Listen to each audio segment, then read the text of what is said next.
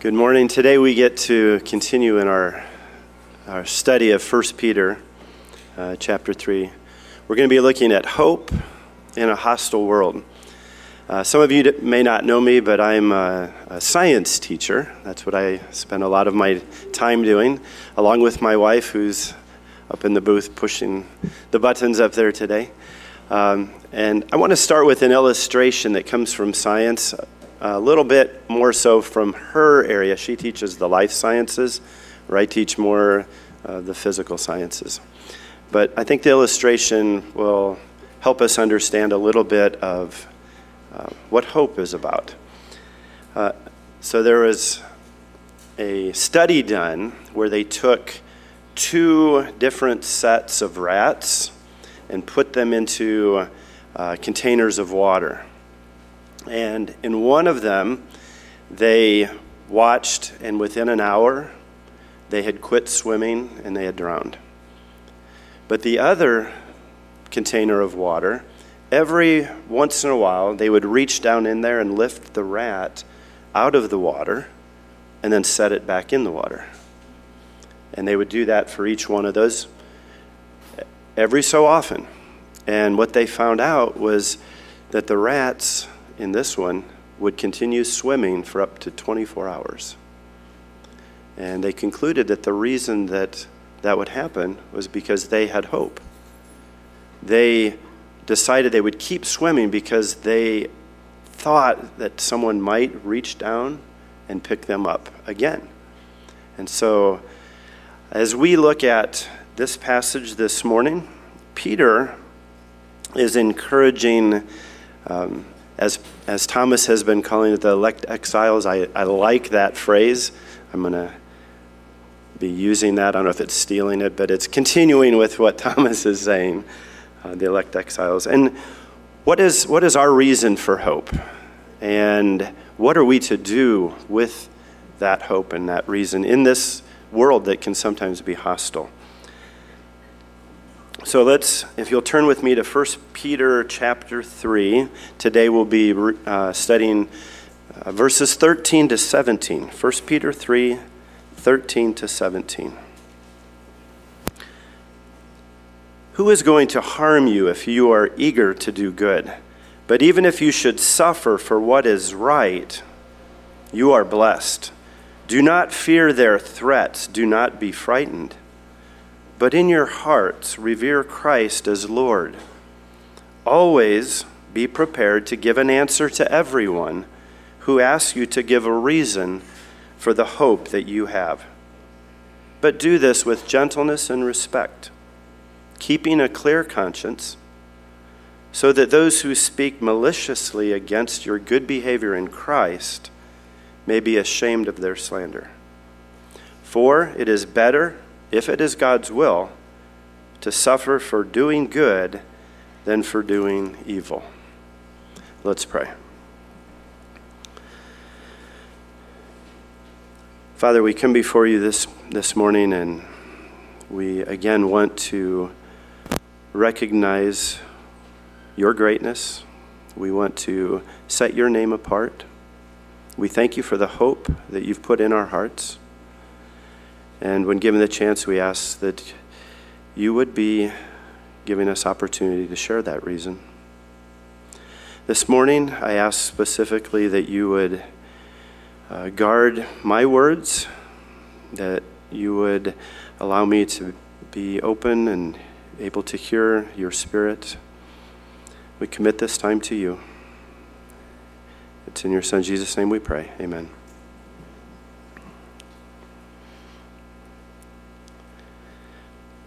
So what we see here is that Peter is drawing attention to hope that these elect exiles now have in Christ, and how they should prepare to give a reason for that hope in an environment that is hostile. There's persecution going on. As I was studying these verses the last few weeks, I was continually brought back to thinking about the life of Peter. Peter is, as Thomas has shown us, and even dressed up as Peter for us, there's a lot to think about as far as his experiences. We know that he was questioned for his hope and what he believed and his relationship to Christ and the gospel. One of those times we see him denying Christ. We see him standing also before thousands and giving a defense of the gospel. So when Peter is questioned, this is a time, this is an opportunity that he has to give the reason for his hope. It's time to be able to speak the good news. But one of the first times we see him questioned, he denies, and he responds with these words, "I don't know or understand what you're talking about." He denies his friend, Jesus. But not only his friend, he denies what Jesus taught. He's asked again, and this time it's a little bit stronger. He begins to call down curses and swear. "I don't know this man you're talking about." As I was thinking about that, he had lived and walked with Jesus for many years. This was Peter's master teacher. He went, at that time, he was a disciple. He sat under the teaching. He was a close friend. So, what did he fear? Had he lost hope? But there's a brighter side, right? We see in Acts 2 that Peter is questioned about what just happened at Pentecost. What is the meaning of that? And this time he gives a defense of the gospel. And the results were that 3,000 were added to their number that day. A couple chapters later in Acts 4, we read that he stood before Annas and the high priest, and it lists a whole bunch of other people that were there, and they questioned him again. And again, this time he gives a defense of the gospel. Last week, we heard Thomas share from 1 Peter 3, 8 through 12, and there Peter is drawing our attention back to Psalm 34. It's basically a quote from Psalm 34 describing what God means by good days. Not necessarily days without suffering or without persecution, but days in which you can experience God's help and blessing in those times of problems and trials. So David was the author of Psalm 34, and at that time he was suffering. He was at that time among Israel's greatest enemy, the Philistines. And if you remember, this is where he acted crazy in front of the king to avoid being harmed. But why was he there in the first place? Well, that was because the king at home, Saul, had driven him out of Jerusalem. So the king at home wanted him dead, and probably the Philistine king did too. So who was there to harm him? To him, it seemed like probably about everyone. Yet, as David says, "I will bless the Lord at all times. His praise shall continually be in my mouth." Rather than rejecting God, David learned how to draw his strength or depend on him even more. He found his protection in God. He says this too. I want to read it. "The angel of the Lord encamps around those who fear him and delivers them." So today, we are going to continue to look at how the elect exiles interact with this hostile world that they're in, they're finding themselves in. A world that's hostile to the good news or the gospel. And keeping in mind Peter and his reaction when he was questioned, and maybe keeping in mind David as well. So what Peter teaches here in these few verses is that those who are born of God, the elect, the obedient, holy, set apart children of God, how are they described? He describes them as those who are eager to do good, to live righteously, to fear God. They set apart Christ as Lord in their hearts. And they prepare. They prepare to do what? To defend the gospel. And then gently and respectfully and with a clear conscience, they give the reason for their hope that they have. So we're going to try to look at 7 points, 7 characteristics today. They're not that long, but there's 7 of them. 7 things, and I just kind of mentioned them a moment ago, but characteristics of these elect exiles living in a hostile world to the gospel. First, they're eager to do good. Second, they live righteously. Third, they fear God, not men. Fourth, they set apart God or Christ as Lord in their heart. 5, they're prepared to give an answer to those who question. 6, when they answer gently and respectfully.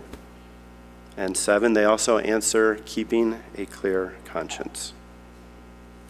So let's look starting first of all here at verse 13. Verse 13 of chapter 3 of 1 Peter.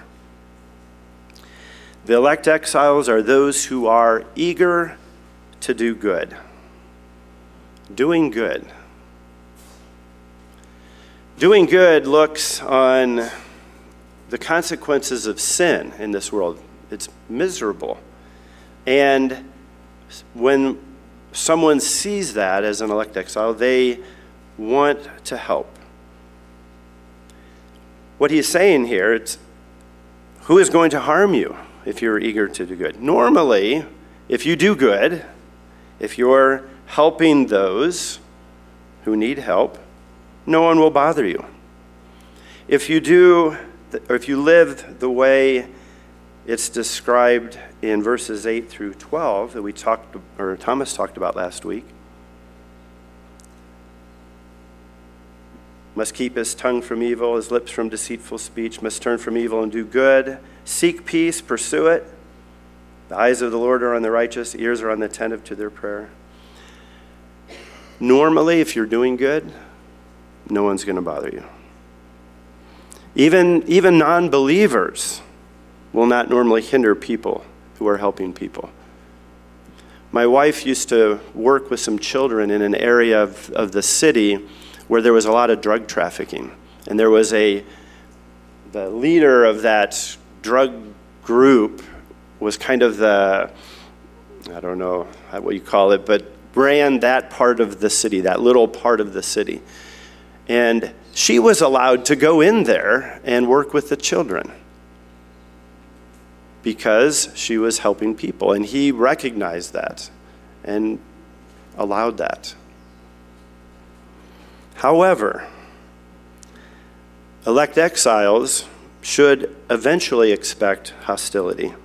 When we live out our faith in an unbelieving environment, there are some things that are predictable and unavoidable. If you look at verse 17, for it is better if it is God's will to suffer for doing good than for doing evil. Peter knows that that is the end result. Eventually, good deeds will lead to persecution. But he knows that no one can really harm you. You might get persecuted. You might suffer, but no one can truly harm you. Why? Your inheritance is in the kingdom of heaven. That is our great reward. Another thing that just, as I was studying this, besides thinking about Peter and David, what just seemed to show up all the way throughout this is the teaching of Christ, especially in the Beatitudes and in the Sermon on the Mount. And it appears that obviously Peter had sat there and he had heard that. In Matthew 5:44, he would have heard this teaching. But I tell you, love your enemies, pray for those who persecute you. And if any of you memorized it in the King James Version, I don't know, maybe I'm saying my age here, but if you did, but I say unto you, love your enemies, bless them that curse you, do good to them that hate you, and pray for them, which despitefully use you and persecute you. He might have also been thinking of Matthew 5:7. Blessed are the merciful. Because showing mercy is about seeing and helping those who are in misery, doing good to those in misery. So the elect exiles, they are in a hostile world. We are in a hostile world, but they're eager to do good, eager to help those around them who are in misery. Let's move on to our second characteristic. So first, they're eager to do good. And in verse 14 it says, but even if you should suffer for what is right, you are blessed. You are blessed. In the first part of verse 14, we find the statement that Peter would have, again, heard Jesus teach on the side of a mountain decades before. He seems to be echoing the last of the Beatitudes found in Matthew 5:10-12. It was read for us this morning. Blessed are those who are persecuted because of righteousness, for theirs is the kingdom of heaven. Blessed are you when people insult you, persecute you, and falsely say all kinds of evil against you because of me. Rejoice and be glad, because great is your reward in heaven. For in the same way they persecuted the prophets before you. So, the elect exiles are characterized here as doing right, living righteously. Blessed are those who hunger and thirst for righteousness, another beatitude, for they will be filled. So what is this righteousness? Well, righteousness ultimately means that we are like Christ. That's the standard.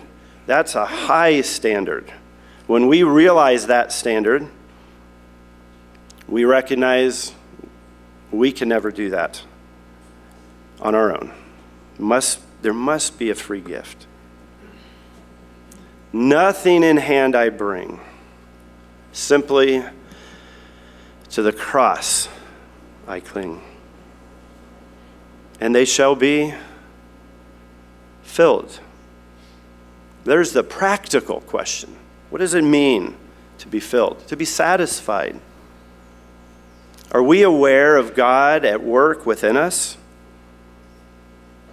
Producing fruit of the Spirit? Manifesting that in our lives?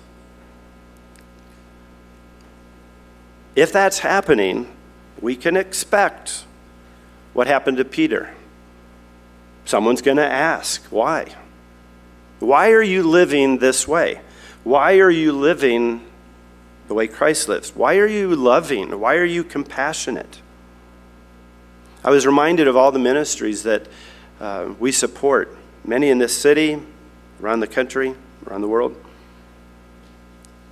Why are we involved in helping the sick, the poor, those who can't read, orphans, refugees, women and families in need, those with addictions?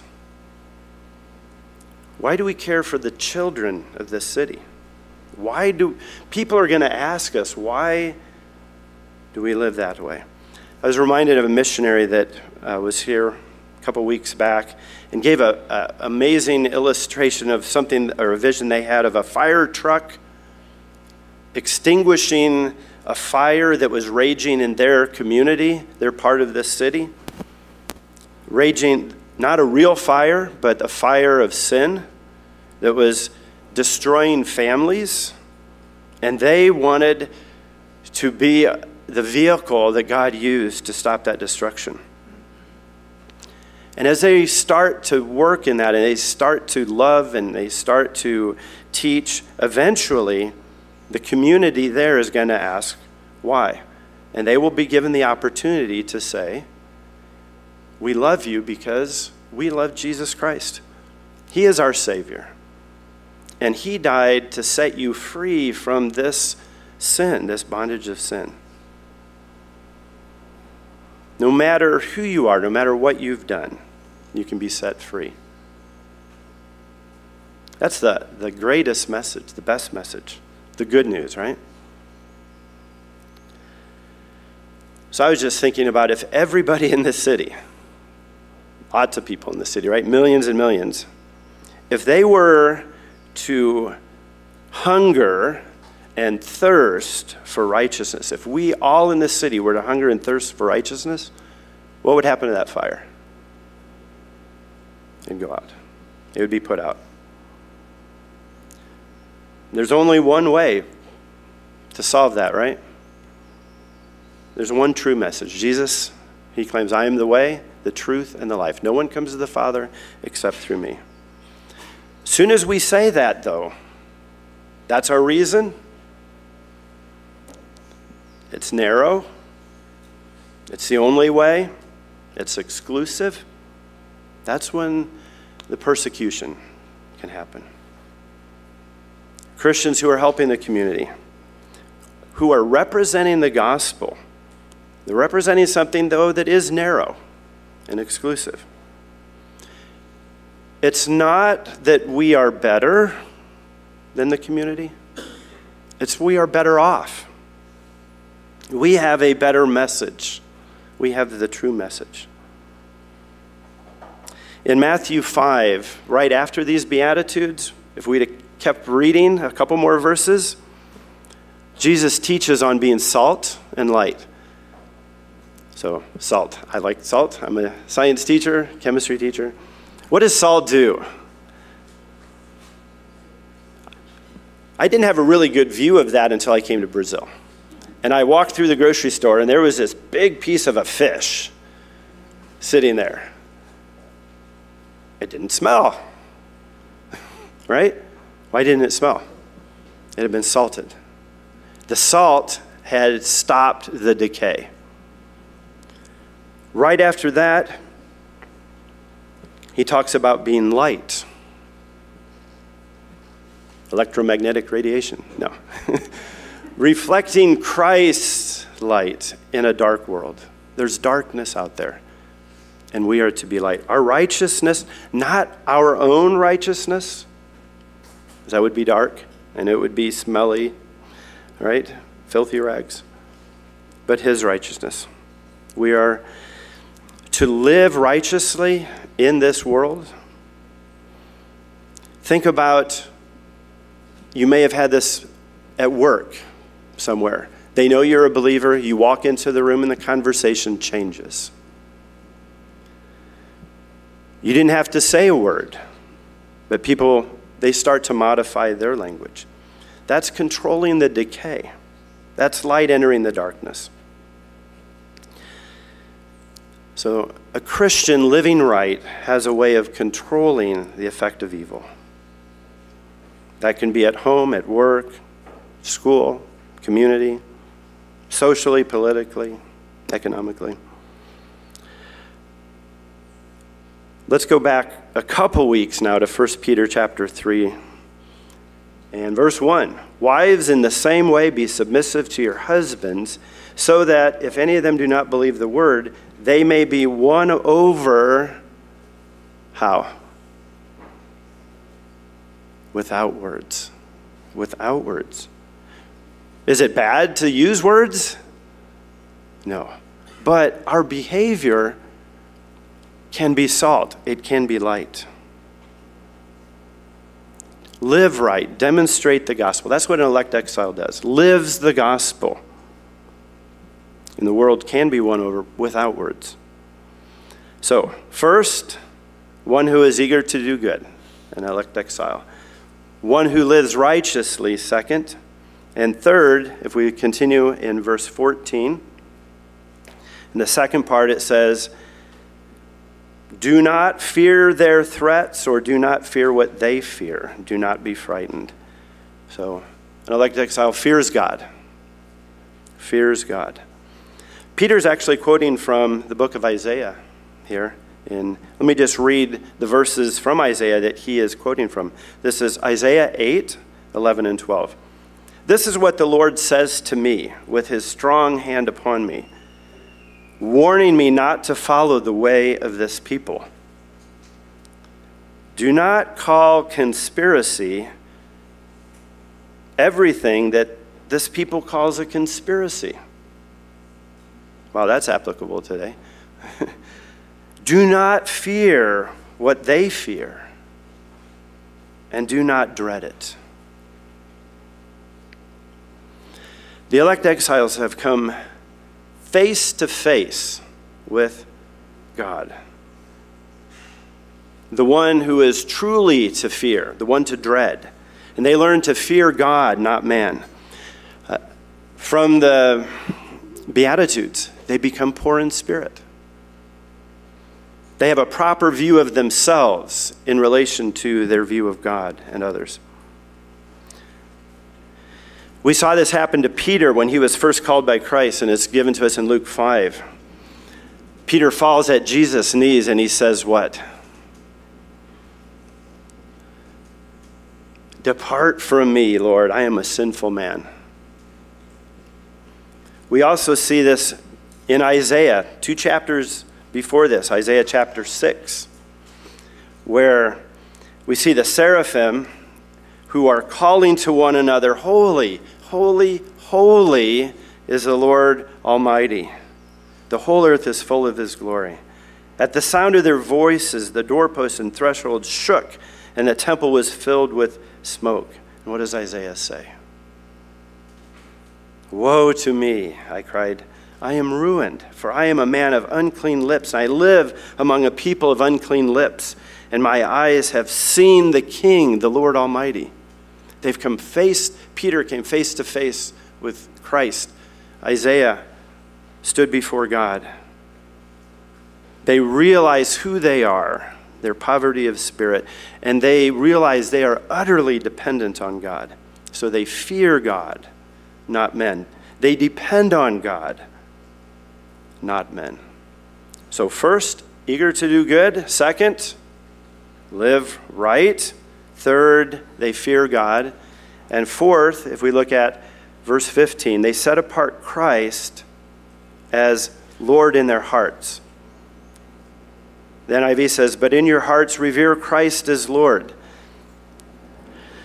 Some of the translations say sanctify Christ as Lord. Some of them say hallow Christ as Lord.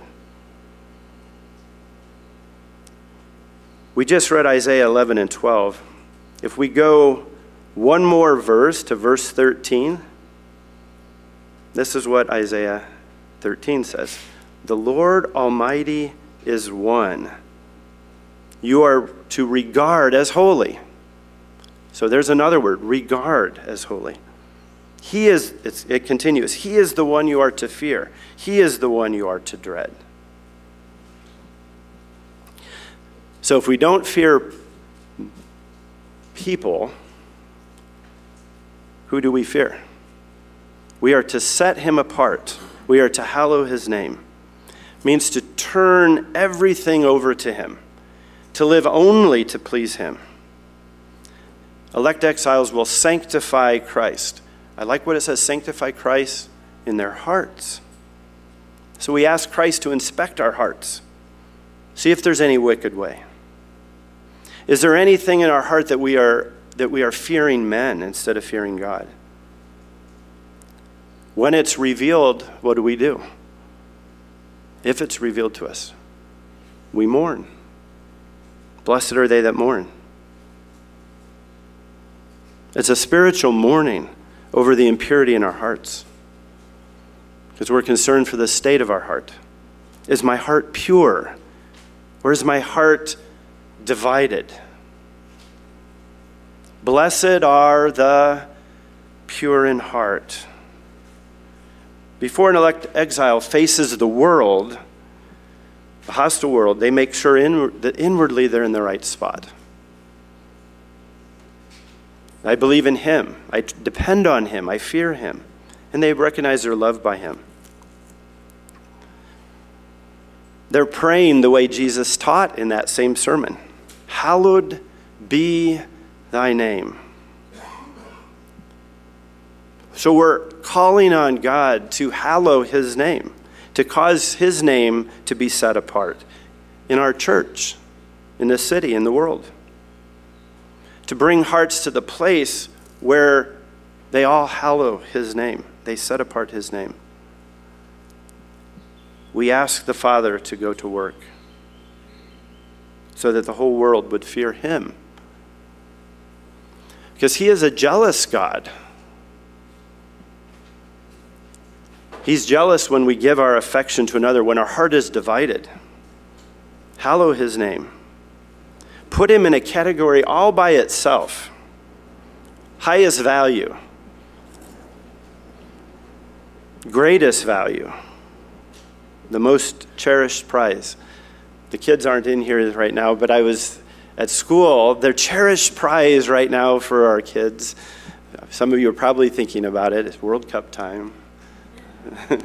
Right, the little sticker books. But for us, what is our cherished prize? If people look at us, what do they see? Where do they see our heart? Is our heart in our career? Is our heart in what people think of us and our status in this culture? Have I given my heart to power? Or to sports, social media? Often it's clear to everyone else but us where our heart is. It's clear to God, and he burns with jealousy. So we should ask, where is our affection? Search our hearts.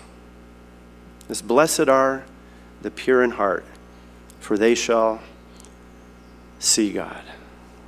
So first, the exiles, eager to do good. Second, do what is right. Third, they fear God. Fourth, they set apart Christ in their hearts. Hallow Christ. And fifth, from also verse 15, they are prepared to give an answer of their hope. It says, always be prepared to give an answer to everyone who asks you to give the reason for the hope that you have. That sets Christ apart. That shows he's valuable. When we're in a hostile situation, a crisis, and we have hope. Often these times of crisis, they will actually give an opportunity for witness. You're in the hospital or wherever, and you have opportunity. They see there's something different. And they ask. When we're not afraid, then maybe of persecution, suffering, it's a testimony that our hope is real. And Christ is the reason for our hope. So we are instructed to be prepared to explain that hope. So I've been asking myself this, and I want you to ask yourself honestly, what would be that reason? If someone came up to you today and said, what is your reason for your hope? Why do I believe? Why do I set him apart? Why do I hallow him as my hope and my treasure? I thought about how we could answer that from a little bit of my own testimony. I grew up in a Christian home. My parents believed. My grandparents believed. So I started believing. Is that my hope? I hope not. Right? Does that set Christ apart? Does it hallow his name if that's my reason? For Jesus to be set apart, our answer has to be a good one. How have I seen him? How have I stood before him in his presence?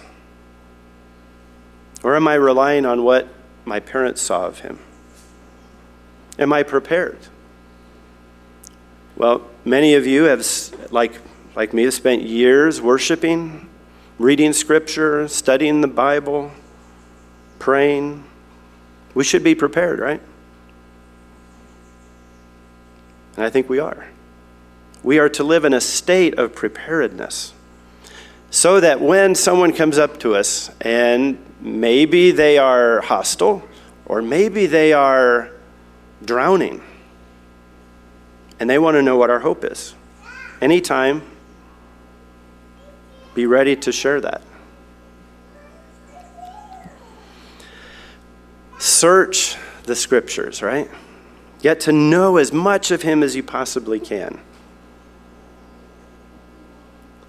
Christianity is not just about coming together and being together here on a Sunday, and it's about getting to know Him and setting Him apart in our hearts. Some things that maybe would give us hope. We look in Scriptures as we're studying, we see the change that happened in Peter. Look at, what a difference. The change that we see in him, from denying Christ to standing there and before thousands and giving a defense. Maybe it's more personal. Maybe you have seen friends or family or yourself, your heart has been changed. You've seen lives changed, and you can share that hope. Or you've studied Christ's teaching, the master teacher, right? No one teaches like him. And as you read through that, maybe that's your hope that you can share. Or you've seen in this book the fulfillment of prophecy, and that gives you hope. Be prepared. Study His Word. Get to know Him. We haven't seen all we can of Him. There's much, much more we can see. So let's go on to number 6. First, eager to do good. Second, they do what is right. They fear God. They set apart Christ in their hearts, prepared to give the reason for their hope. And then, when they give the reason for their hope, they answer gently and respectfully. I went to a university, secular university, and there would be a mall where people would come and preach. They'd preach the gospel. Often it was a hostile environment. Some of the preachers would come and preach with gentleness and respect and say, I'm here because I love you. Christ loves me. Christ loves you, and I'm here because I love you. And even though they were being attacked with hostile words, they would share that. They would give a reason for their hope, for the reason why they were there, telling them about Jesus. So know why you have hope. With confidence, then you can stand there when you're questioned, and you can respond with gentleness and respect. We don't have to get defensive or argue, retaliate. There's Peter again, right? It's like us. We like to retaliate. How did he retaliate? He's known for taking his sword and cutting the ear out. I bet no one in here has done that. We might have wanted to do that. But with gentleness and respect. That wasn't gentleness and respect. There's a calmness that comes when we know our hope. I'm reminded of another beatitude. Blessed are the meek. What is our attitude? Is it defensive? Are we sensitive? Are we trying to protect ourselves?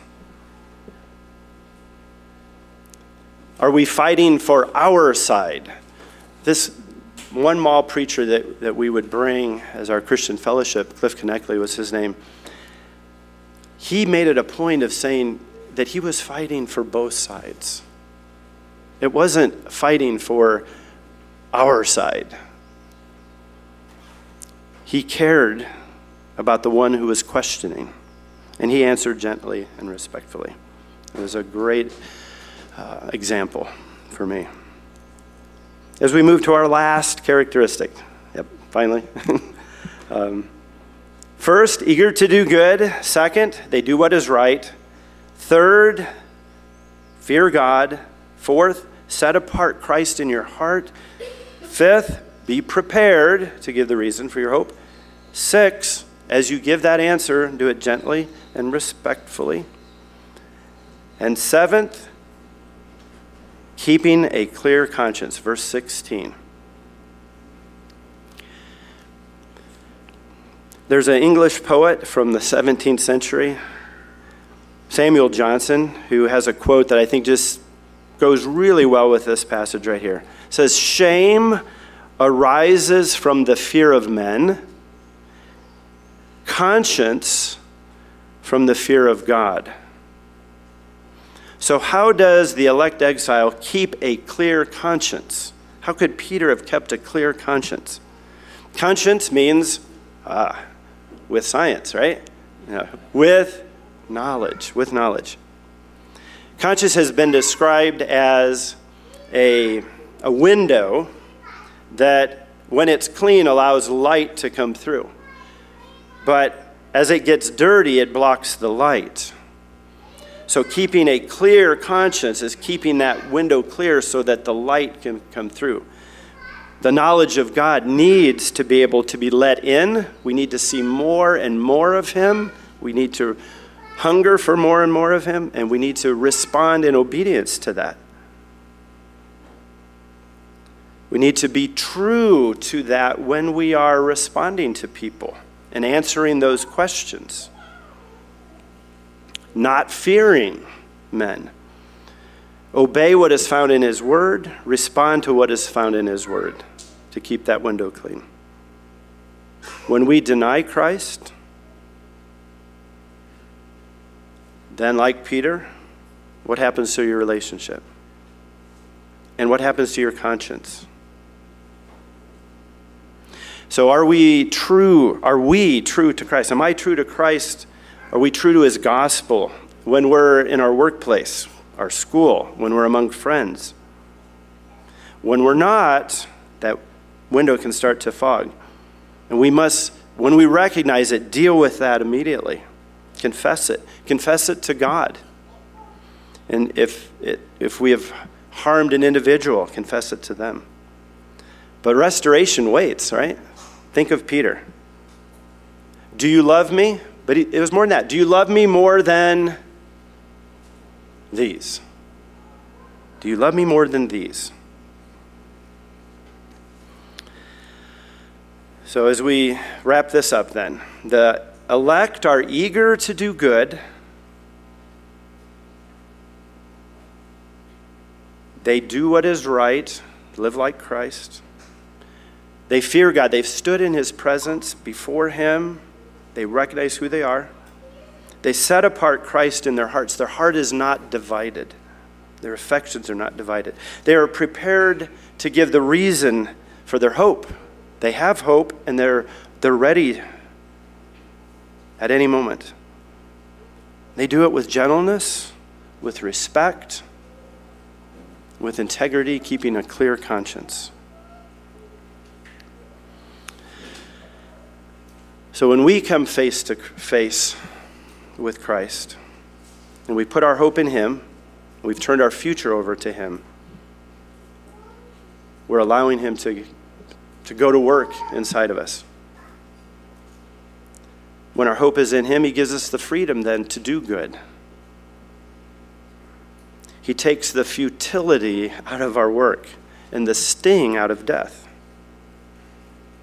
When our hope is fearless, well defended, meekly, but we're zealous for good deeds, the end result, He shines brighter. And people will ask, and people will become hostile when we tell them. But when persecution comes, our hope shines even brighter as they see our hope. And we can be ready to say, "Blessed be the name of the Lord." As the musicians come, we can be thinking this week maybe about what is the reason for our hope? Are our hearts divided? And there will be some people out here that can pray with you here after the service. Blessed be the name of the Lord.